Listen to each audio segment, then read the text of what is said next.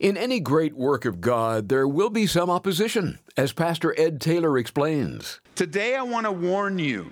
It's God's will for me to warn us as a church today. Everyone listening to us on the radio, as this goes out on Abounding Grace, anybody listening to me, God wants me to warn you that when you make progress for God and when you take steps of faith, you will face opposition. And the greater the progress, listen, the greater the progress, the greater the opposition. This is amazing grace. This is unfailing love. That you would take my place. That you would bear my cross. You laid down your life. That I would be set free. Oh, Jesus, I sing for all that you've done for me. Welcome to Abounding Grace with Pastor Ed Taylor. On today's program, we'll open our Bibles to Nehemiah chapter 6. If you've been a Christian for any length of time at all, you know that Satan is out there on the prowl, seeking to mess your life up. The enemy opposes the work of God every chance he gets. And Nehemiah chapter 6 exposes his tactics. We'll soon discover he seeks to distract the follower of God from the work. And if and when that doesn't work, he'll try again. So we must be on our guard. Here's Ed. Nehemiah, we're going to be in chapter 6, and the title of our message today is Remaining Faithful Despite the Challenges. Remaining faithful no matter the challenges. Because if there's one thing you will face as you step out in faith, it will be challenges and attacks and spiritual warfare. We're in this series as we conclude today, launching off into a new year, learning how and being reminded to go forth in faith. The phrase we're using is into faith we go. And how exciting it is to abide in Jesus, following his lead, learning steps of obedience, knowing that God is doing a great work among us. And we come to a great section in the Bible, zeroing in on a man's life and his faithful obedience to God. Nehemiah was living life on an ordinary day, and a call of God came to him. And as we've learned before, that it didn't necessarily, calls of God don't come through burning bushes and they don't come through supernatural things, although sometimes they do. Most often they come to us as we are daily doing what God has called us to do. So what's Nehemiah doing? Nehemiah's at work. He has this wonderful position. I mean, really, it's a position in the government, a government job where he can coast into retirement. There's really no other need necessary in his life. He has been placed in a great position of trust. And God calls him to a new work through a conversation with his brother. His brother tells him things are not well in Jerusalem. The walls are broken down, the people are in distress, and it moves Nehemiah's heart. He begins to pray. And in his prayer, God calls him and speaks to him and says, I want you to go back. So he goes to his boss, the king, and he asks for a leave of absence, a very challenging thing. He asks for a leave of absence not for himself, but for the sake of God's people. And he heads off, and he is used of God to rally the people to rebuild the walls primarily, so that alongside of Ezra and Zerubbabel, the temple can be rebuilt and worship life will return to the broken down city of Jerusalem. By the time we come to chapter 6, God is making great progress through his people and through the leadership of Nehemiah. The walls are complete, the gates are almost hung. And with the walls being rebuilt, the leaders are starting to lead, the people are repenting, and so both practically and spiritually, things are moving forward in very glorious ways. And all of these studies we've been looking at, whether it's this little series or when we jump back into the book of Hebrews and we look at example after example after example of what faith looks like and what God honors, things are being stirred up in us. Decisions are made. Things that are leading us to step out and to step in to newness and freshness. Today I want to warn you, it's God's will for me to warn us as a church today, everyone listening to us on the radio, as this goes out on Abounding Grace, so as you're listening live on Grace FM right now, you're watching live, anybody listening to me, God wants me to warn you that when you make and progress for God, and when you take steps of faith, you will face opposition. And the greater the progress, listen, the greater the progress, the greater the opposition. The greater the progress, the greater the pushback for you to stop the work of God for your life. You know, we're all here today with a plan, God's plan for our lives. You have a unique purpose and plan within the body of Christ, within this community. You have one, I have one, we have one as a church. And the goal of God is to use you in greater capacities that are beyond your imagination. Whatever you can think of today, whatever you can think of how God will use you, God wants to do even greater and grander things.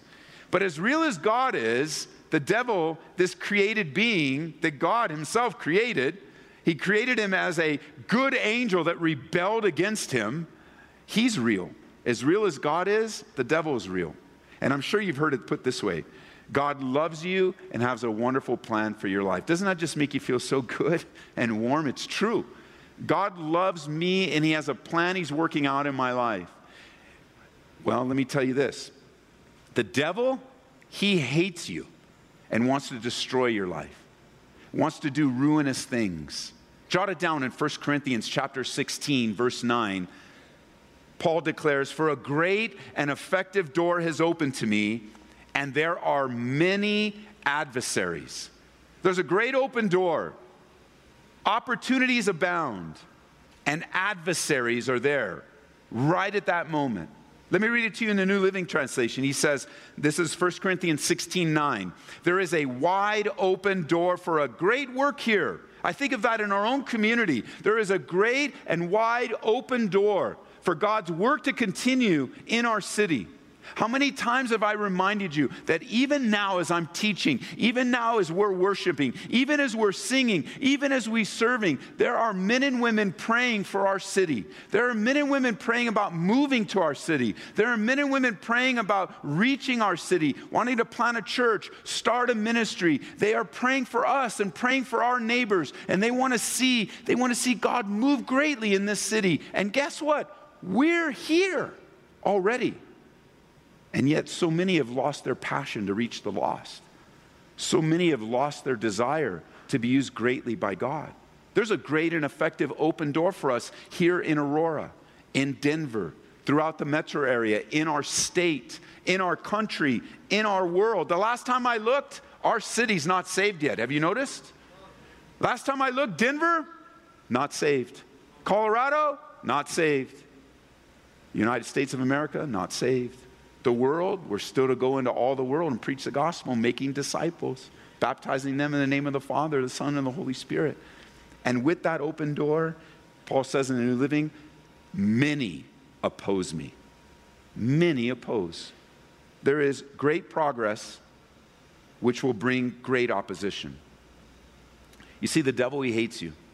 And he'll take you as distracted, as disrupted, and ultimately, he'll take the destroyed ruins of sinful decisions in your life. He wants you as a Christian to be as weak and feeble and ineffective. He'll take any compromise you have. He'll take any weakness you have and exploit it to destroy you. He doesn't want you relying on Jesus. He doesn't want you abiding in him. He doesn't want you worshiping. He doesn't want you serving. He doesn't want you reading. He doesn't want you enjoying life. He wants your marriages ruined, church. He wants your kids shattered. He'll take you as miserable and depressed and as compromised as you'll give him. He'll take whatever you have, and he'll want more, as he's never satisfied. He'll take anything and everything but you growing strong spiritually. And with great progress, there's always a spiritual battle raging around our lives. I know many times it manifests itself with people situations and difficulties among people, as we see today in Nehemiah's life.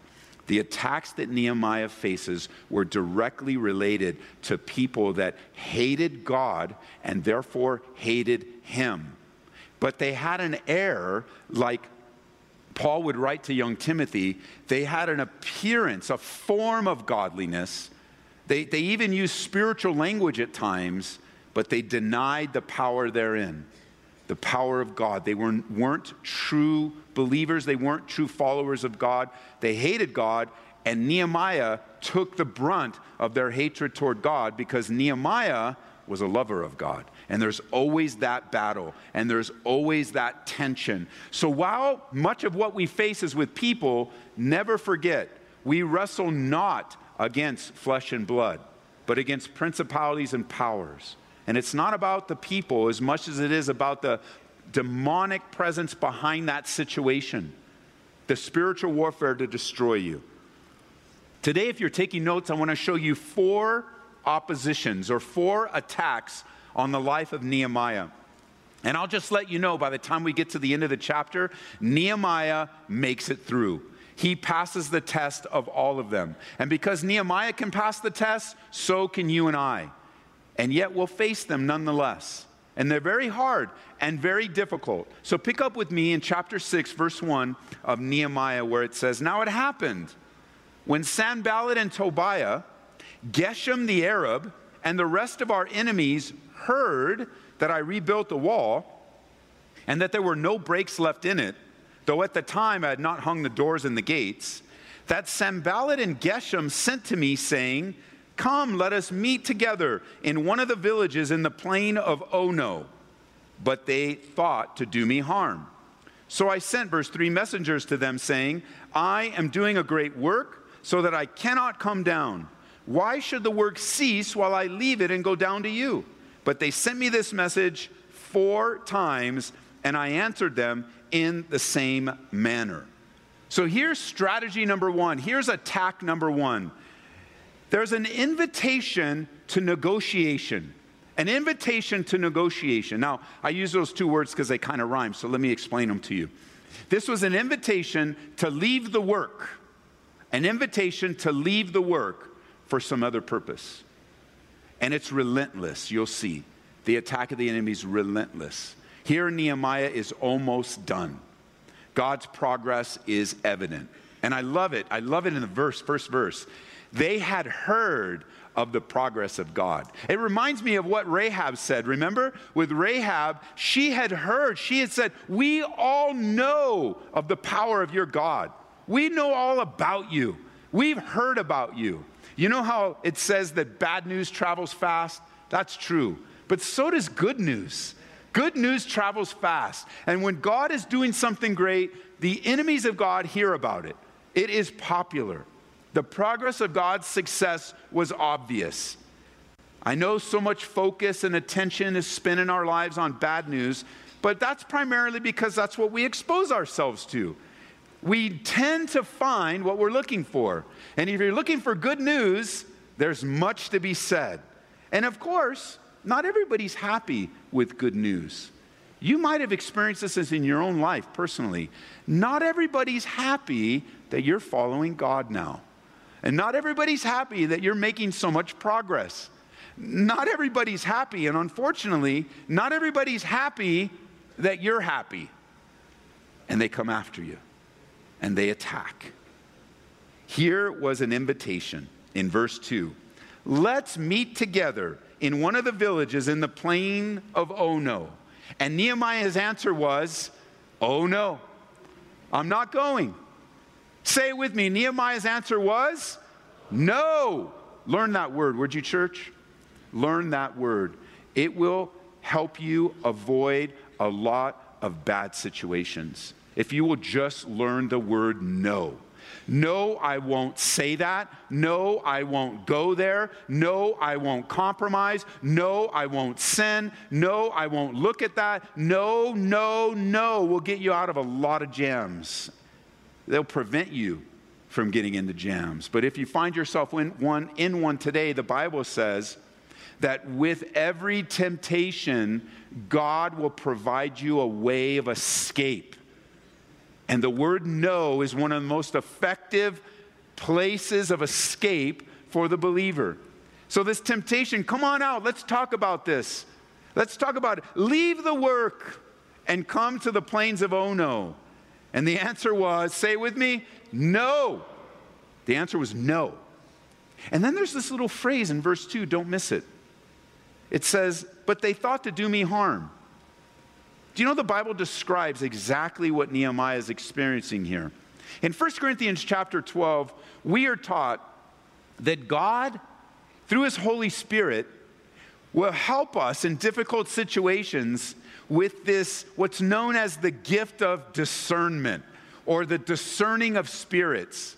It's defined as the supernatural ability to tell the difference between right and wrong, between true and false.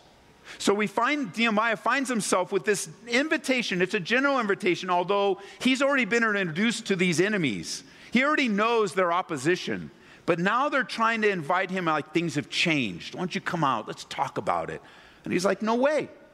Because God revealed to him that they thought to do him harm. So his answer was, I'm not leaving a great work. Why would I need to leave a great work? So I can go down to you. And notice in verse 4, they didn't stop. 4 times, the same message kept coming over and over and over again. You see, at this point, in chapter 6, at this point with the wall, it's not completely finished. The wall part is finished, but the various areas of the gates have not been hung yet. So the people are still vulnerable. It's still a dangerous situation. And for Nehemiah to leave would leave the city and the people in the city much more vulnerable than with his leadership there. And he says, I'm not going, no way. I'm not going to have that. But the devil doesn't let up. Haven't you found that to be true? The warfare doesn't let up. And there are times you're just like, man, does it ever let up? The answer is no, not until you meet Jesus face to face. There's this constant resistance to your progress. The devil will never be satisfied with a no answer. Remember that time when the devil came? He thought he was so shrewd, he was so powerful that he came after Jesus himself. Not once, not twice, but 3 times. And each time the devil came to tempt Jesus, back in, you want to read it, it's Luke chapter 4. Each time he came to tempt him, he was resisted. Jesus resisted him with the word of God. And then at the end it says this, in Luke chapter 4, verse 13, it says, when the devil had ended every temptation, he departed from Jesus until an opportune time, till the right time. And here we find Nehemiah over and over and over. The enemy's asking him to negotiate, which would have surely led to compromise. And Nehemiah said, I'm not going there. I am doing the good work. Sometime last year, as I was teaching at a men's conference, I don't remember where, somewhere in the country, it hit me, just like I'm standing here, it just hit me, and I shared it with the guys. It just overcame me with the sense of, and I told them, I said, I have more years behind me than I have in front of me. And it just hit me. It's like, I've been living for Jesus Christ. In February, it'll be 29 years. They've been wonderful. I've served Jesus longer than I've been a rebel sinner, and I've been born again, serving God for many years. I love it. It's great. It's grand. But I'm closer to the finish line than I am to the starting line. That's just the facts. I don't know when God will take me home, but the reality is I can see the finish line. I actually can see it. And I'm running my race of faith. I know the finish line is just up ahead. And I've got so many years behind me of where I started. And the finish line is there. And I want to finish my race. I don't want to be disqualified. I don't want to quit. I don't want to negotiate with sin. I don't want to compromise. I want to run, and I want to run well, and I want to finish. I want to finish, like Nehemiah here, the work that God has given me to finish. I don't want to be distracted. And I want to take as many people with me as possible, because you know this to be true. There have been people running side by side in this race of faith, and your life and mine, that aren't running anymore, that they've quit, that they're done. They you might get the picture, you see like a picture of somebody running the race, and then they take a right turn and they just take off.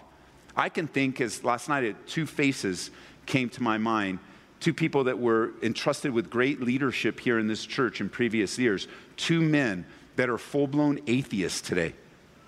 That whatever happened in their life, they just have taken a stand against God. I remember reading in the biography of Billy Graham, one of the men that he started out with, he too turned down the road and became an atheist.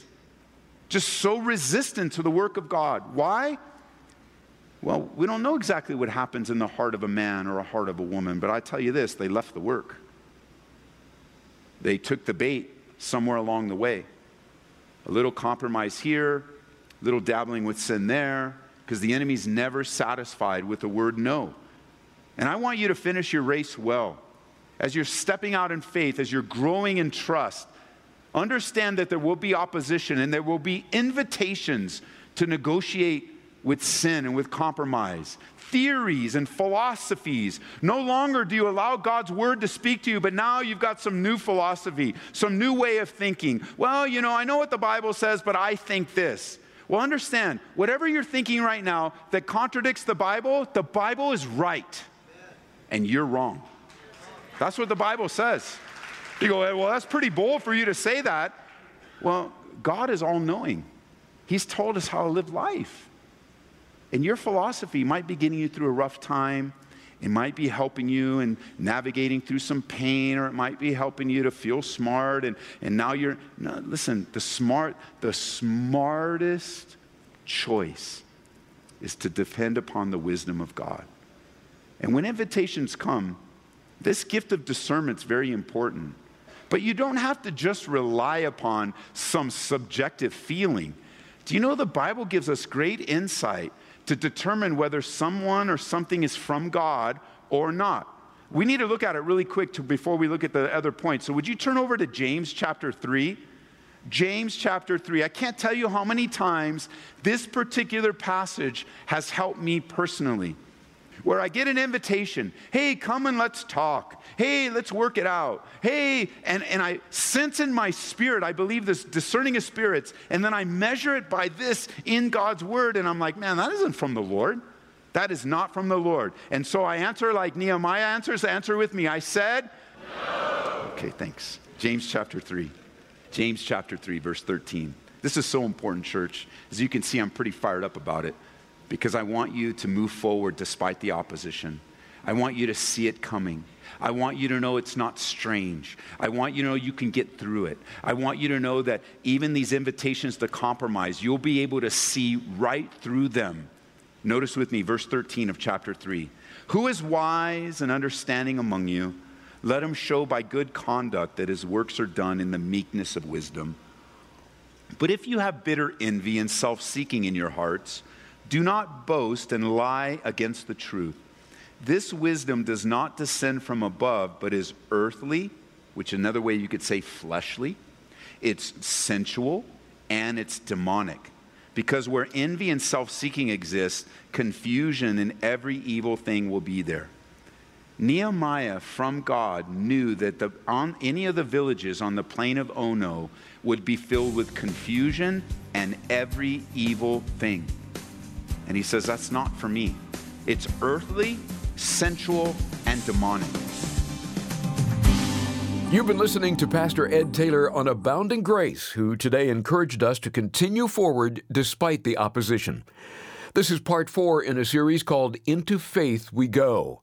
And as we near the end of the series, I want to remind you that you can hear all 4 studies online at aboundinggraceradio.com or through our app as well. Search for the app today, Calvary Aurora. Well, as you know, Valentine's Day falls within the month of February, and with that in mind, we thought we'd recommend a book that can be of some help to our single listeners in particular. It's called A Love Letter Life, and written by Jeremy and Audrey Roloff. They write, if you can fall into love, you can fall out. True love is something you choose to live out each day through your actions, decisions, and sacrifices. That's just a taste of what you'll receive in A Love Letter Life. Learn how to date intentionally, pursue creatively, and love faithfully.